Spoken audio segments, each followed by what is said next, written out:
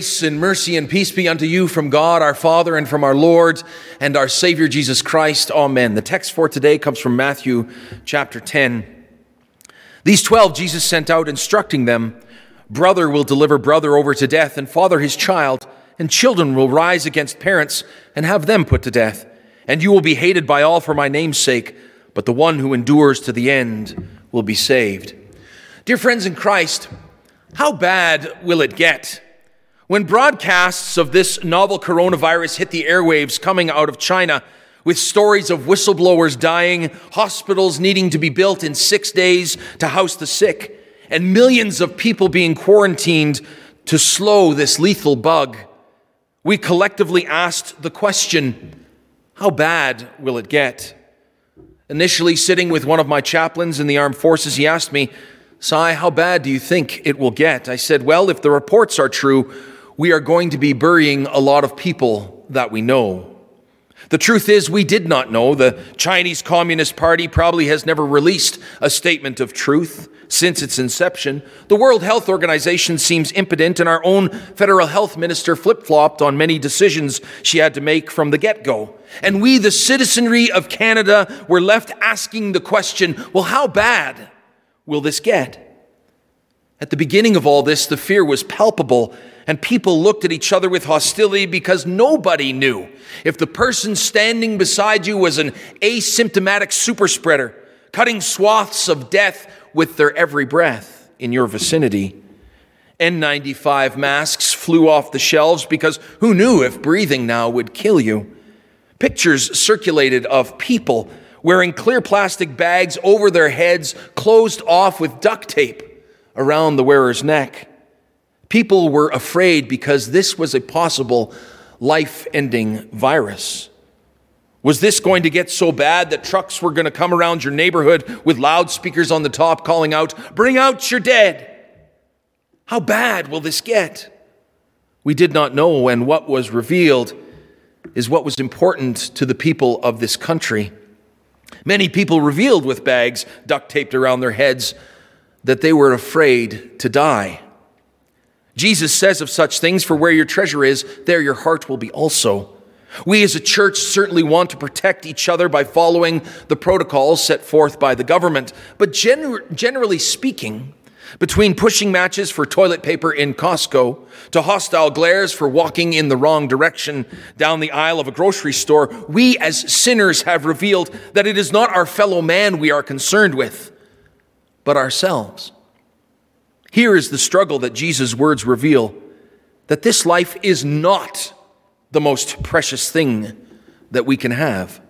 Certainly life is precious and a gift from God, but as Jesus says, what does it profit a man to gain the whole world, but forfeit his soul? The fear of this virus has exposed a great weakness in us, that we love our lives much more than we would like to admit.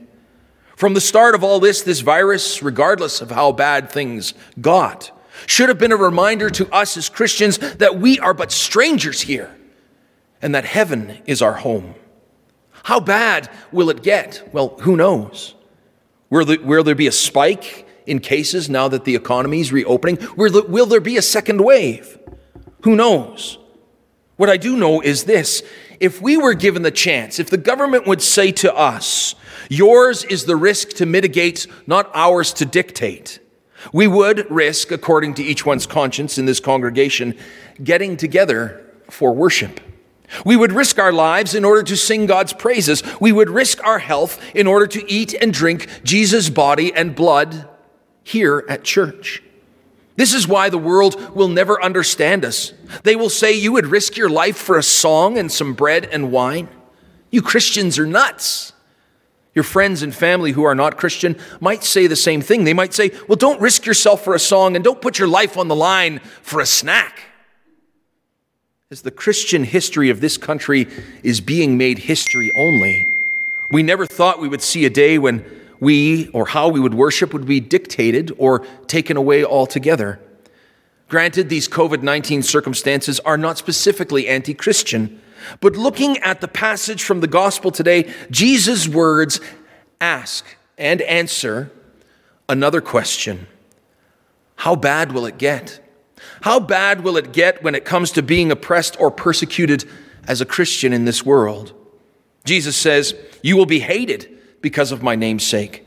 If you love God more than you love the world will hate you. If you recognize God's authority as being above all others, the world will not understand you. If you consider the next life in Christ more precious than this life here on earth, then the world will think you're a madman. How bad will it get? Bad. Jesus says brother will deliver brother over to death and father his child, and children will rise against parents and have them put to death. People have handed over the lives of Christians for the last 2,000 years in order to preserve their own. While I was writing this sermon, I Googled a map of Christian persecution in this world, and the top of the list of the Google search came up with this heading: the 50 countries where Christians face extreme danger. The top of the list were North Korea, Afghanistan, Somalia, Libya, Pakistan, Sudan, Eritrea, Yemen, Iran, India, and Syria. Jesus says to you and to me, we will be hated for bearing his name. And we as Christians, we think, well, that won't happen here in Canada. How bad can it get? Unlike the path and ending of this coronavirus, I can answer with certainty this: bad. I can't answer when it will happen, but Jesus has said that bearing his name breeds hatred, and no government, no religion, no ideology, no person wants to come second to Jesus. Even the prophet Jeremiah laments his call to serve the Lord, saying, I have become a laughingstock all the day, for the word of the Lord has become a reproach and a derision all day long. And if you're wondering, well, why bother? Why bother being a Christian? Why not just eat and drink and be merry, for tomorrow we shall die? The Lord Jesus says this: have no fear. Have no fear of those who persecute you, for nothing is covered that will not be revealed, or hidden that will not be made known. Do not fear those who kill the body but cannot kill the soul, but rather fear him who can destroy both body and soul in hell. That is the crux of it. That this life is not the most precious thing, but the life that we have to come in Christ Jesus is.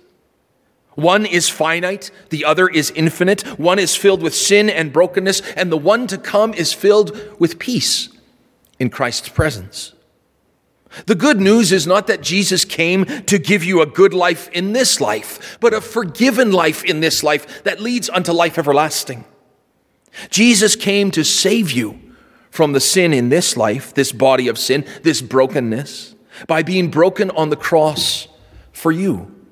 Jesus died so that you might live. He endured the cross so that you wouldn't have to. Jesus says 3 times in this passage from Matthew, do not fear your persecutors, and do not fear those who can kill the body, and fear not, for even 2 sparrows who are sold for a penny are known by the Father, and you, his dear child, are worth much more than them. He has prepared a place for you at his heavenly banquet. Jesus is saying this: cling to me, hang on to my promises, hang on to the forgiveness of sins that I have won for you on the cross, for he who endures to the end will be saved. On a brisk February morning in the year of our Lord, 1597, 26 haggard men and boys were marched up a steep slope called Nishizaka toward a terrace of land that overlooked Nagasaki Bay in Japan. There they would find a row of crosses laid on the ground, awaiting them. This scene may have looked restful to the condemned, for these men and boys had just ended a 28-day winter march with their left ears mutilated and their hands trussed up behind their backs. They had been herded like cattle half the length of Japan to spend their last night on earth, shivering in the bitter cold, huddled in open boats, moored off the shores of a fishing village north of Nagasaki. And now, as they stood atop this hill, Nishizaka, gasping for breath, there was just one question to ask, and it was voiced by the youngest: which cross is mine? Louis Ibaraki, 12 years old, ran to the cross that was pointed out to him as his, to hug it and fall on his face. Here was the vessel that would carry him heavenward toward his Lord. He alone among these 26 was there entirely by choice. Terazawa Hansaburo, the sheriff in charge of this execution, had tried to save this boy's life, offering to make him his page. Lewis asked if he could then go on being a Christian if he became a page for this man. Hansaburo answered no. Lewis answered back swiftly and clearly. He said, "It would be better then if you became a Christian and joined me on my way to heaven." Dear friends, no matter how bad it gets, you can ask the same question as Louis Ibaraki: which cross is mine? The answer is that your cross is the one that Jesus died on. For all Jesus did is credited to you. Your sin is traded for his righteousness, his death for your life. In the cross of Christ, your sins are forgiven. And in Christ's resurrection, your salvation is sure. Thanks be to God. Amen. And now let us pray. The peace of God, which passes all understanding, will guard your hearts and minds in and through Christ Jesus unto life everlasting. Amen. Hi, Pastor Cy here. I hope this message was encouraging for you. At Riverbend Lutheran Church, our goal is to support Christians in their daily walk with God and in proclaiming the love of Christ to a lost and broken world. We're a small and inviting congregation welcoming any and all who are sinful, hurting, seeking, or simply broken. Whether you're already a Christian and are looking for a church home, or you're undecided about your faith and looking for answers, you are welcome here. We have a number of programs for all ages and walks of life. Sunday mornings we have worship followed by educational programs for all ages. Please join us. For more information, you can visit us online at www.riverbendlutheran.com, call us at 780-430-7382, or email me at pastor@riverbendlutheran.com. Better yet, stop in for a visit. Until then, may the Lord bless you and keep you. May the Lord make his face shine upon you and be gracious unto you. May the Lord look upon you with his favor and grant you his peace.